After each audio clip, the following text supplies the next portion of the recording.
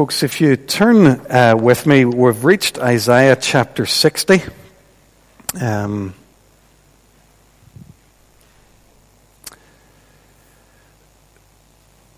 going to read not the whole chapter, but the first 14 verses. Page 746, if you are planning to use that Bible in the pew there. Isaiah 60, and we'll read the first 14 verses. Arise, shine, for your light has come, and the glory of the Lord rises upon you.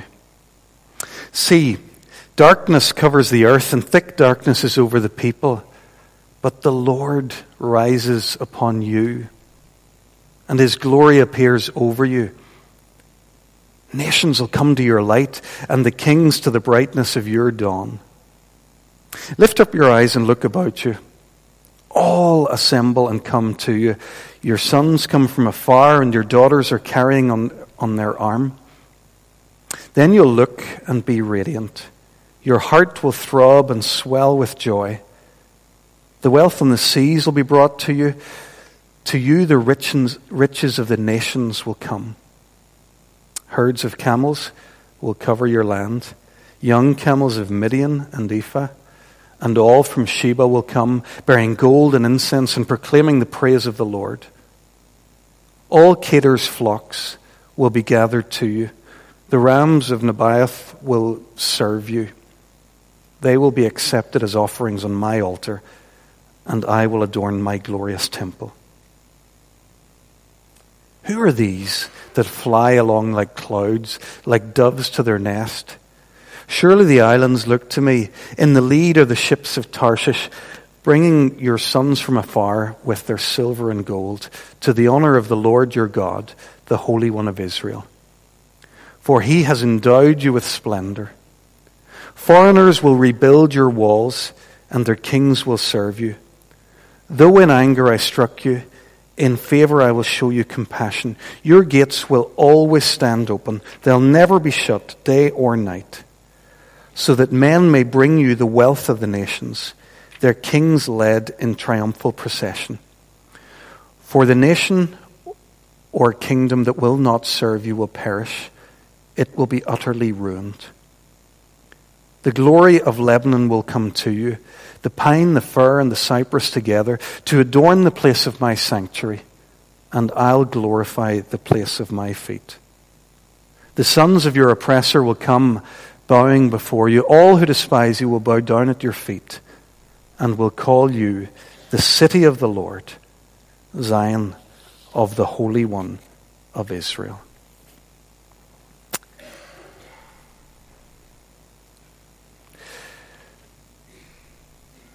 We're going to look at some stuff in Isaiah, and then we're going to have our communion together. So I'm going to go straight in to the passage. We'll break halfway through and sing a song.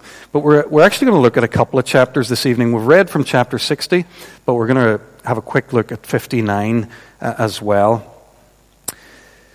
The emphasis will be very much on chapter 60. But a few comments on chapter 59 will help bridge from 58, where we were a couple of weeks ago. Those of you who were here with us a couple of weeks ago will remember that chapter 58 of Isaiah is a very powerful and challenging kind of a passage. With the help of Tim Keller, Bruce Walke, and a few others, this ended up for me being I don't know, it feels like the clearest articulation of the biblical call to social action that I've ever found myself able to give. I've had a sense of God speaking to me about this stuff and speaking maybe to our church. So I hope we're listening. Chapter 58. Don't move on too quickly from what we read and thought about there a couple of weeks ago. I mentioned this morning, but just for continuity's sake, want to come back to it this evening. The When I was preaching a couple of weeks ago, I mentioned the event Beyond the Food Bank and invited you, if anybody wanted to come down to that. 6 of us from Kirkpatrick made our way down there, which was brilliant.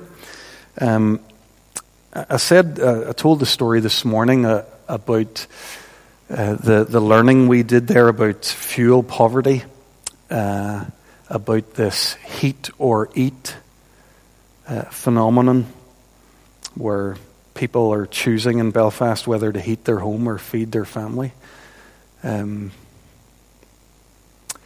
As we sat there on that particular evening, I had a chat with the guys who were there from Kirkpatrick, and I asked if anybody would be interested in being part of a group, maybe helping our church to think again about how we ensure that our congregation is alert and engaging with questions such as this. So there were a group of people there in the moment who said that they would be interested in helping with that. If you're somebody who's interested in that, come and have a word with me over coffee later, and I'll be sure to include you in any conversation that we have about that. So that's chapter 58, the call to social action. Chapter 59 felt a bit transitional to me, and that's why I'm focusing more on chapter 60. But let's just keep the thread and have a quick look at it. So verse 1, chapter 59, it says, "Surely the arm of the Lord is not too short to save, nor is ear too dull to hear." So there's something here about God being able to do the thing that we're learning about or thinking about. Whatever Isaiah's been talking about, the Lord is able for it. Well, what was he talking about? At the end of chapter 58, after God calling his people to social action, calling them away from their religiosity back to a real incisive care for the poor, at the end of the chapter, he paints a picture of a beautiful people. Look at verse 10. "If you spend yourselves on behalf of the hungry and satisfy the needs of the oppressed, then your light will shine in the darkness, and your night will become like the noonday." And the rest of chapter 58 talks about God's people in these glowing terms. They're a well-watered garden. They're like a spring whose waters will never fade. So whenever we come into chapter 59, the Lord's saying, I can do that. I can make you into the well-watered garden, the spring that'll never fade, into the light that shines in the dark. Surely the arm of the Lord isn't too short to do this. So that's brilliant. God can do this. He can make us into this kind of a community. That's verse 1 of chapter 59. Verse 2 slams the brakes right on. Just as you're starting to get encouraged and excited, everything shudders to a halt. "But your iniquities have separated you from your God." Let's read on and see what's going on here. "Your sins have hidden his face from you so that he will not hear. For your hands are stained with blood, your fingers with guilt. Your lips have spoken falsely, and your tongue mutters wicked things. No one calls for justice. No one pleads a case with integrity. They rely on empty arguments, they utter lies, they conceive trouble and give birth to evil." And so it goes on. So what we have here in the opening verse of the chapter is the prophet telling people, yes, God can make you into that beautiful light that's described in chapter 58. God's well able to do that, but then he says in chapter 59, he's not going to. Not while you live the lives described in these opening verses. The godly we see in the middle of the chapter, they're looking for light in dark times. Picking up in verse 9, "We look for light, but all is darkness, for brightness, but we walk in deep shadows. Like the blind, we grope along the wall, feeling our way like people without eyes. At midday, we stumble as if it were twilight. Among the strong, were like the dead. Isaiah does something interesting and poetic there in verse 14. He personifies justice and truth. Justice, he says, is driven back. Pictures justice like a battalion going into battle. But they've been defeated. There's an overwhelming power of injustice at work among God's people, a callous disregard for the poor. Justice isn't getting anywhere. And truth, he says, has stumbled in the streets. It feels to me like he's describing truth as limping or being disabled. I thought that was a very telling way to talk about truth. Have you ever noticed that when a culture becomes so entirely dishonest and disingenuous, there comes a point where truth doesn't really work anymore? It's disabled. A true thing, it's hard to tell now what's true and what isn't. It can no longer function. Towards the end of the chapter, things get so bad that the Lord himself steps in. Verse 16, read with me. The Lord saw that there was no one. He was so appalled that there was no one to intervene. So on his own arm achieved salvation for him. His own righteousness sustained him. He put on righteousness as a breastplate and the helmet of salvation on his head. He put on the garments of vengeance and wrapped himself in zeal as in a cloak. According to what they have done, so he will repay wrath to his enemies and retribution to his foes. He'll repay the islands their dues. From the west, people will fear the name of the Lord. From the rising of the sun, they'll revere his glory. For he'll come like a pent-up flood that the breath of the Lord drives along. The Redeemer will come to Zion, to those in Jacob who repent of their sins, declares the Lord. The Lord's patience is at an end. He's waited long enough for righteousness among his people, so he comes himself to judge the wicked, verse 18, and to redeem those who repent, verse 20. Folks, we said when we started Isaiah that it would be a message of judgment and hope. And we have noticed that even in this tail end of the book, where the emphasis is very much on hope, with some beautiful imagery, there's a realism needed. God will judge the earth. He'll judge the wicked and will redeem those who repent. We come now to chapter 60. I think by the time you get to chapter 60, you reach the high point of the whole book of Isaiah. After that downer in chapter 59, it just doesn't get any better than this. In fact, the whole of human history is never going to transcend the vision that Isaiah gives here in chapter 60, in these few short verses. For that reason, I've decided to call this evening Goal. There's something about this chapter that speaks to me of the goal of history, the goal of God's dealings with his people. We're going to notice three things. When's the goal going to be reached? How the goal will be reached? And what's the goal of the goal, if that's not too confusing. So the when, the how, and the what of the goal of human history. Let's think about the when. We read chapter 60, some beautiful imagery there. When's it talking about? Look again. Verse 1. Arise, shine, for your light has come. The glory of the Lord rises upon you. Verse 3. Nations will come to your light, the kings to the brightness of your dawn. When you read this, you think, finally, after the judgment, the exile, this is it. This is the moment. God has this beautiful future in mind for Jerusalem and for Judah.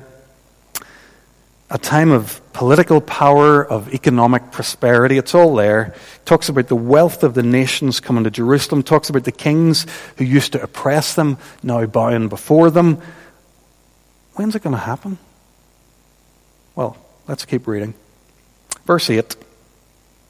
Who are those that fly along like clouds, like doves to their nests? Surely the islands look to me. To the lead are the ships of Tarshish. It's getting a bit harder to see that as an immediate, a prophecy of the immediate future of historical Jerusalem, that place the exiles have just come along to. Ships coming along in the clouds. You sort of wonder what Isaiah's been ingesting whenever he writes this kind of stuff. Isaiah, I think, is describing something here that never actually happened in human history and that actually couldn't happen in human history. So for this part of the prophecy, let's try to work out what's going on here. Isaiah's standing on the shore, and he's looking out across the ocean. And across the horizon, where the ocean meets the sky, he can see something. Keep your eye on verse 8 and see if this makes any sense to you. At first it looks like clouds. I don't know if you've ever had this experience. You're at the seashore, you're looking out, and you don't know what it is you're looking at. That's what Isaiah is dealing with here. So is it clouds or no, maybe not, because it seems to be getting bigger. Maybe it's a flock of birds. And then he looks and he keeps looking and he thinks, no, it's the islands. It's the islands of the Mediterranean. And then when he looks again, it's ships. So what he sees in this vision that he's having is a huge fleet of ships. The biggest fleet you could ever imagine. It has to be massive. And here's why. Look who's there. Midian and Sheba. That won't mean a lot to us, but those, by the way, if you look them up, they're countries to the south of the land of Judah. Ephah is coming. Ephah's to the east. Kedar and Nebaioth are to the north and to the west. Tarshish was Spain. I don't know if it's ever occurred to you, but in the times the biblical writers are writing, Tarshish is the end of the known world. There's nowhere after Spain that people know about. So Tarshish stands as a symbol for the end of the earth. So do you see what Isaiah is saying in his prophecy? He says all the wealth of all the nations is streaming into Jerusalem. Now, we live 2.5 millennia or so after the time of Isaiah's prophecy. That's never happened. And actually, I don't think it's going to happen. Not in the normal course of human history. Why do I say that? Well, I say it because of what Isaiah does in this chapter. He doesn't finish there. If what he says in the early part of the chapter seems very grandiose, he just goes bigger in the second half. He raises it to another level. Look at verse 18. He's talking now about a society where there's no violence, no more war, crime, disorder of any kind. Verse 20, there's no sorrow, no more sadness. Verse 19, it's a place that doesn't seem to need the sun or the moon anymore. Things are so good, it's so beautiful, it's so bright that... And now we realize that he's not writing about the immediate future of the city of Jerusalem. He's looking far into the future, and he's looking for the goal of God's dealings with human beings. He's looking at the new heavens and the new earth. Just to confirm that for a second, keep your finger in Isaiah 60 and flick with me to the place in the Bible where we're told most about the new heavens and the new earth. Turn with me to Revelation 21, right near the end of your Bible.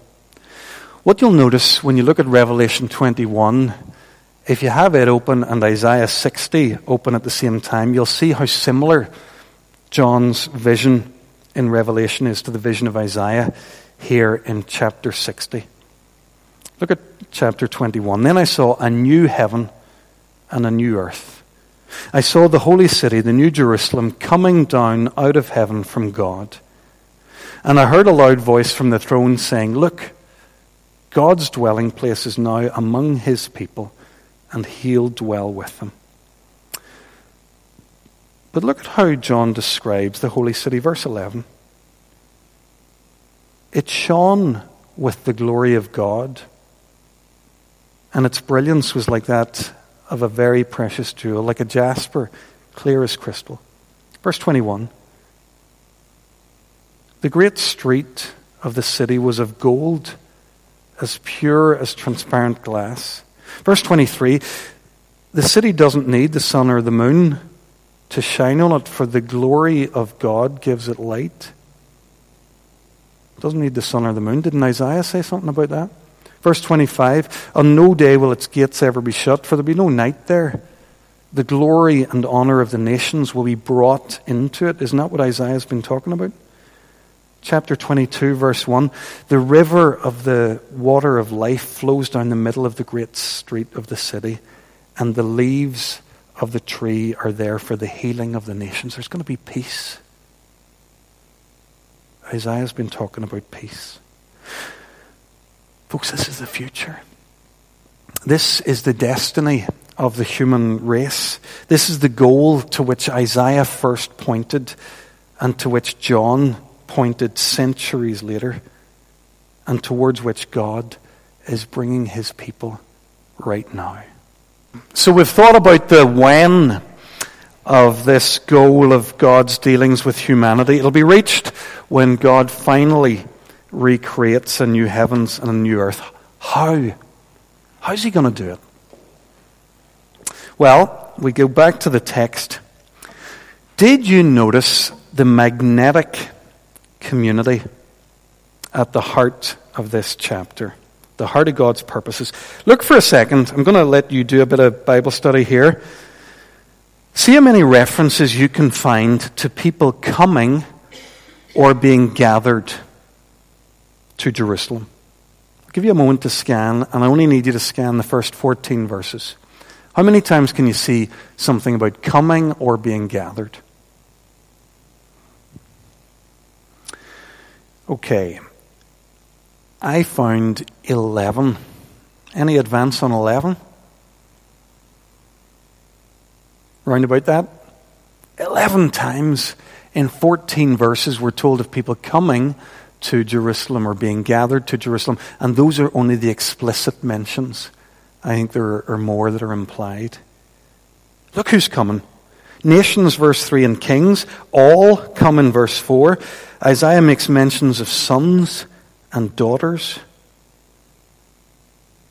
By the way, it's a painful thing for any parent when they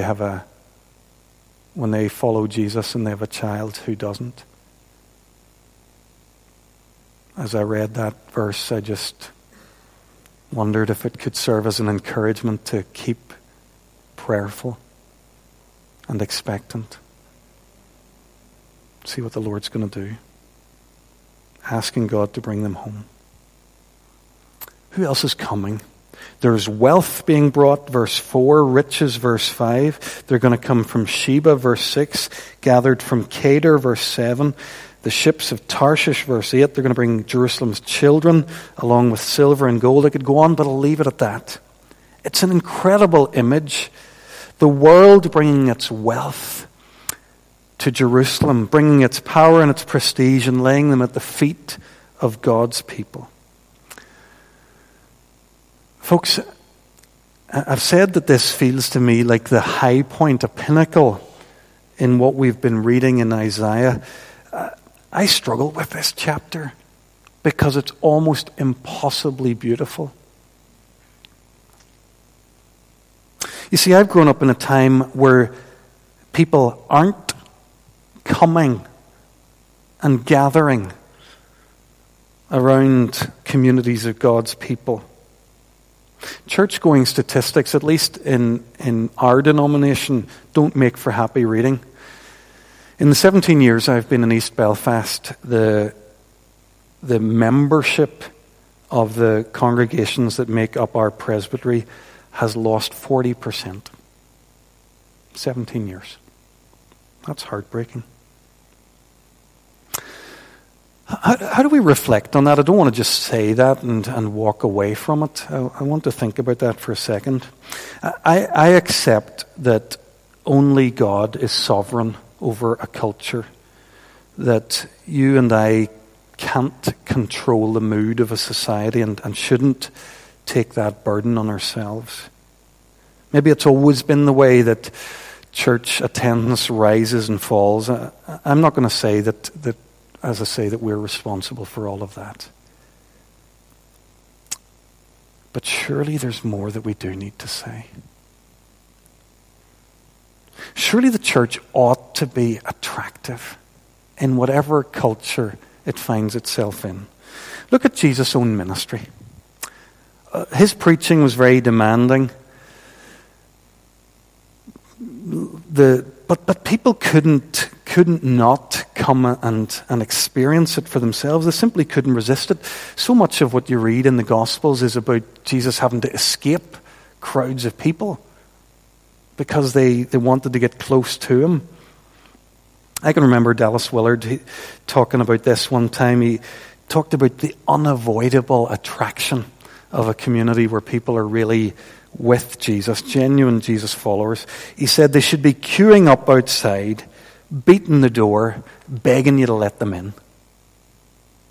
Did that ever happen in a church that you were part of? Maybe it did. I'm just listening. They're knocking quietly. That's all it is.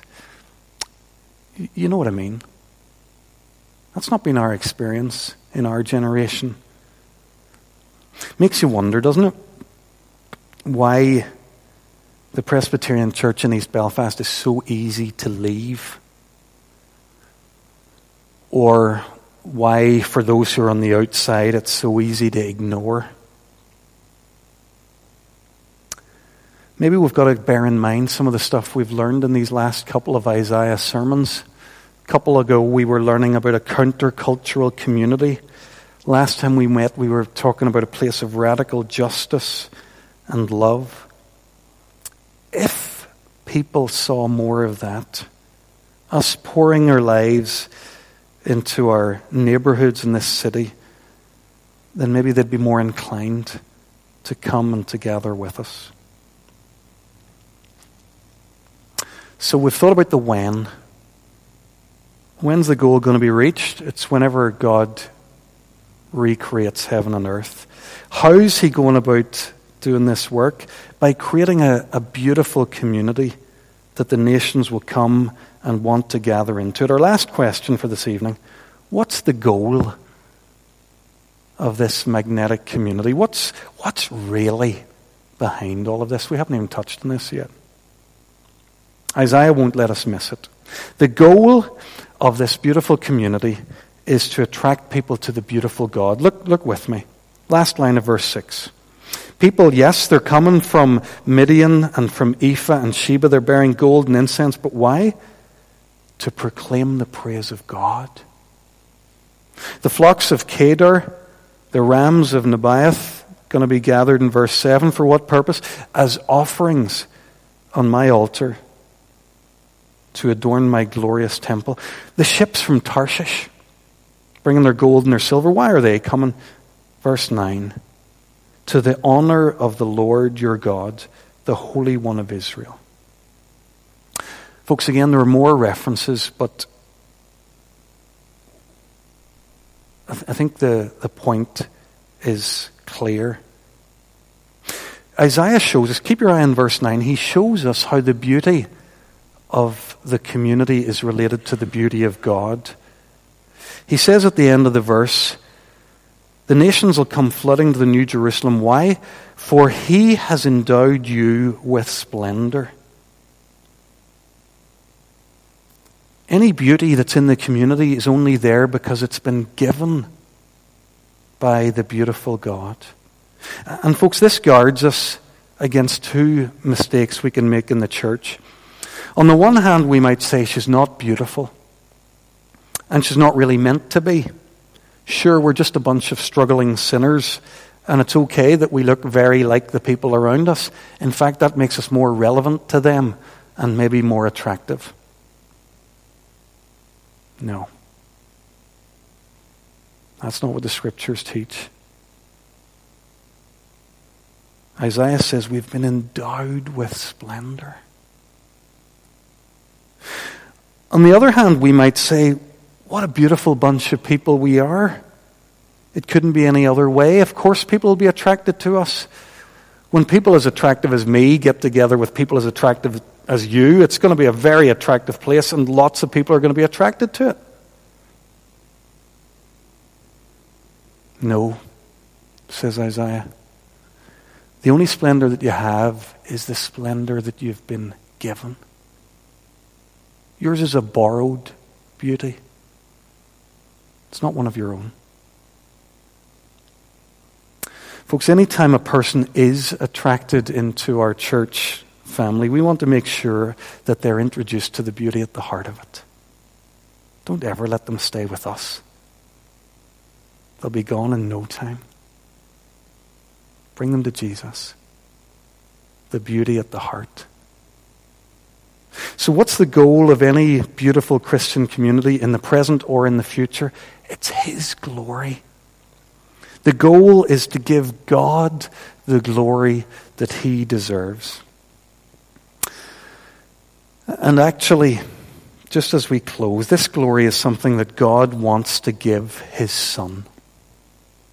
We get there's no mention of Jesus really in this passage, but we get a very tantalizing glimpse of Jesus in a very surprising place.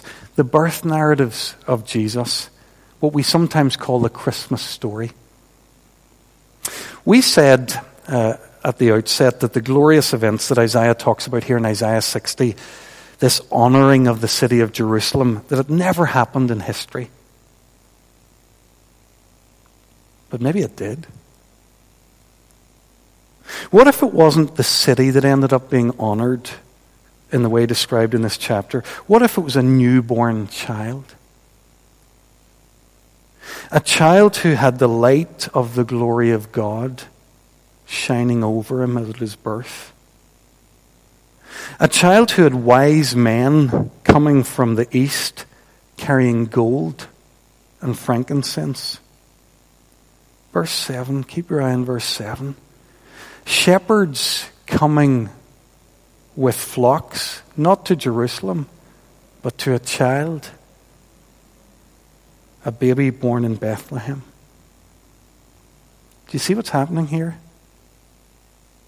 You can't talk about the glory of God and not talk about Jesus Christ. The hopes that the people had for the city of Jerusalem, they're being transferred onto this child.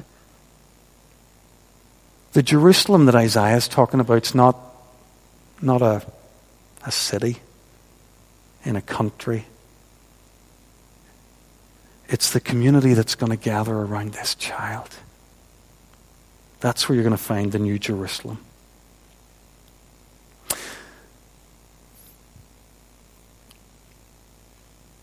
Folks, this chapter has been all about the glory of God. It's been about beauty, magnetic beauty. And we've finished by talking what's at the heart of it all. It's Jesus Christ.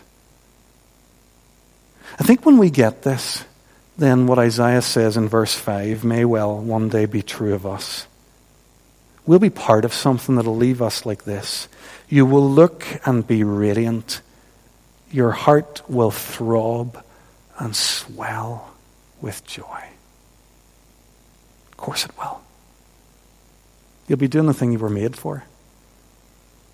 To draw people to Jesus Christ. We're going to sing, and then we're going to take some bread and wine together.